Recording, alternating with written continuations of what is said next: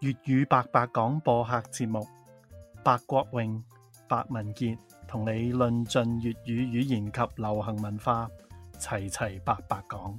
This is Chatty Cantonese, where we chat about all things related to learning and teaching Cantonese, with a little bit of pop culture thrown in. 大家隨時可以到我哋嘅網站 chattycantonese.com 揾到所有對話嘅文本同埋英文翻譯。As always, you can find transcriptions of our conversations on our website, chattycantonese.com, as well as English translations. Raymond, I have a question about a particular set of sounds in Cantonese that has actually confused me a little bit. And that is the N and the L sound, because sometimes I hear people pronounce the same words with an N and sometimes with an L, especially nay, lay, for you. Why is that? 係呢個係一個好問題，都經常聽到嘅問題。不過呢，我講之前我想有啲所謂先旨聲明，即係咧講下，我唔係專家，即係咧我唔係呢個語音學嘅專家。咁但係咧我基本上嘅理解咧，就係我哋都知道語言啦，特別係口語咧，其實會一路會有變化嘅，隨住時間。咁以前可能你聽你嘅爸爸媽媽或者你嘅祖父祖母啊、公公婆婆、爺爺嫲嫲佢哋講嘅廣東話咧，好似同而家有啲唔一樣喎，或者佢哋會話點解你哋而家講啲後生仔女講嘢同年紀大嘅人有啲唔一樣咧？其中一個好經典嘅例子就係話咧，而家好多人講嘢咧 L 同 N嗰個音係分唔開嘅。老實講啦，我啱啱同你傾偈啦，我都話我有啲字其實我都搞唔清楚係 L 音定係 N 音，因為呢個咧喺廣東話咧呢兩個音對於好多人嚟講咧已經係等於一個音嚟嘅，即係無論你講 L 或者 N 咧對一啲人嚟講係同一個音。咁英文咧，我哋喺語音學會話呢個係一個 merger， 即係咧兩個音咧合成一個音，因為隨住時間嘅變化嘅。咁所以咧，你亦都會聽到有啲人話：哇，你講嘢啊有啲懶音啊。咁佢哋覺得話呢個係因為一個人好懶啊、懶惰咧，就將嗰啲音發得唔清楚。咁但係咪真係因為懶呢個問題咧？咁我哋真係要去問多啲人，去收集多啲資料，我哋先知。咁但係咧譬如你問我啊，我都發現我經常將好多 N 音咧嗰個鼻音咧就會變成 L 音，係舌尖音。咁可能對一啲人嚟講發音好似會容易啲嘅。我舉個例子啦，咁其實唔係淨係 NL 呢個問題嘅。我哋亦都有講到啦，譬如 NG 音啦，有啲人會覺得好難發啊。我哋經常講我啊、牛啊呢啲字。我舉一個好常講嘅例子就係 I love you， 咁廣東話點講啊？我愛你。咁我都聽到咧。嗱，你我啦，你就有講 NG 啦，愛我都聽到你有 NG 喎，但係你咧，你係用 L 喎，咁所以咧，你都係有啲咧係有我哋所謂即係一啲傳統啲嘅正音，一啲咧就係現代啲嘅，咁有人叫懶音咁樣。咁你問下好多人，即係佢哋話：哎呀，你講嘢有懶音啊！你問下佢哋點樣講我愛你啊？佢哋係講我愛你啊，定係我愛你啊，定係我愛你啊，定係我愛你啊？咁其實係每個人講都唔一樣，所以我覺得呢個就係嗰個音變咧，隨住時間嘅變化係一個好有趣嘅現象嚟嘅。Yeah, and I think it's also actually really fascinating because I know as a language student, I often want hard and fast answers. I want there to be this is the way that things are said. But we forget that languages, like even English, is constantly evolving and changing. And sometimes when we're learning a language and we notice that things aren't always consistent, it's actually because we're jumping right in sort of into the heart of things and are immediately aware of the fact that things aren't fully standardized. I think it's also maybe a bit challenging if you've been studying another East Asian language, particularly Mandarin, Korean, or Japanese, because all three of those languages are incredibly standardized and have government designed tests that sort of give you a target to study for it that tells you this is the grammar point you need to know and this is the pronunciation of this character that you need to know. But I actually think it's kind of refreshing when you're learning a language like Cantonese, where you become a little bit more open to the fact that the language is alive and that, you know, your expectations might not always match what you hear. So you learn to be a little bit more flexible. So yeah, maybe it's not such a bad thing. How do you deal with that though in the classroom? Like how have you taught students to find flexibility? 係我覺得你啱啱解釋得好好嘅，因為好似呢啲我哋啱啱講嘅 N 同 L 呢啲音合拼變成一個音啊，又或者係啲音嘅變化咧，唔係淨係廣東話有啦，你啱啱都講到，甚至英文都有。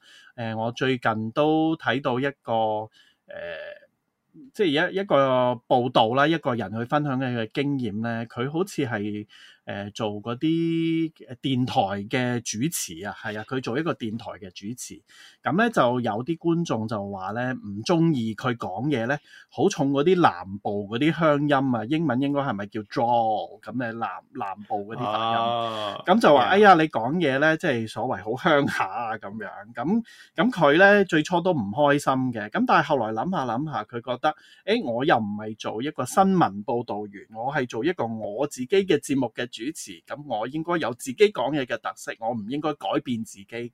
咁你唔似聽一個新聞節目，你唔係想聽佢嘅性格或者聽佢嗰個人嘅特點咧，咁佢哋可能會有一定嘅標準。咁所以講翻嚟廣東話咧，即係除非你真係要做一個新聞嘅報導員啊、電台嘅廣播員啊、報告天氣啊，咁嗰啲人你話要聽得清清楚楚咁樣，咁可能真係有一套標準。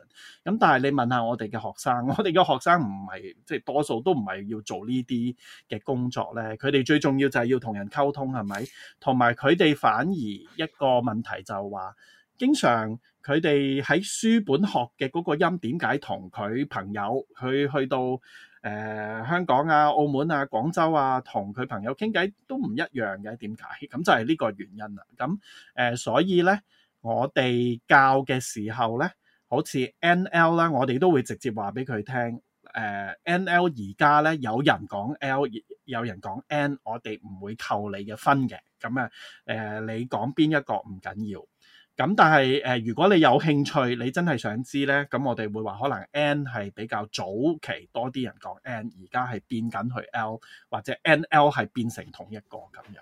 我哋會講呢啲原則嘅，咁就唔係話你一定要讀呢個音。咁咯，咁但係同埋咁樣嘅例子又唔算好多嘅。最主要我哋講咗 NL 啦，咁仲有 NG， 你發唔發 NG 嗰個音啦？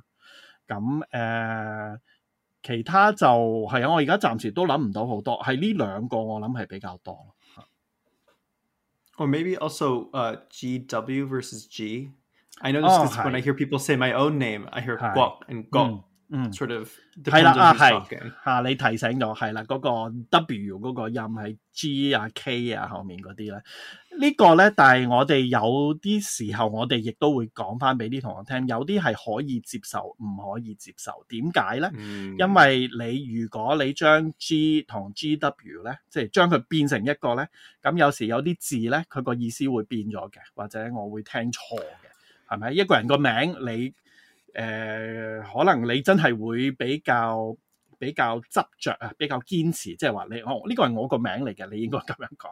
又或者你如果係嗱，我哋知道有香港啦，有廣州啦，咁香港咧，如果你變成一個字咧，咁多數會用個港字啦。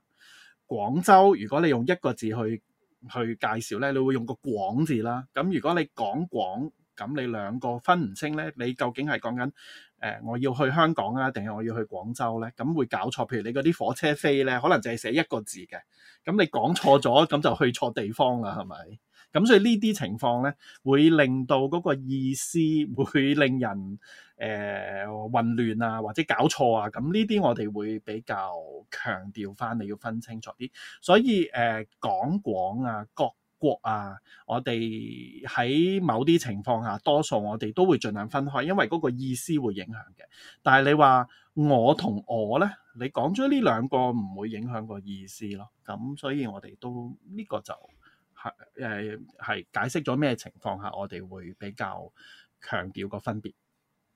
Yeah, I think that's a good point. Sort of the idea that you can be a little bit fluid with the sounds, but just be aware that sometimes there are cases where if you're too fluid, it'll impact your ability to actually communicate, and people will totally misinterpret what you're saying, which is definitely not something you want.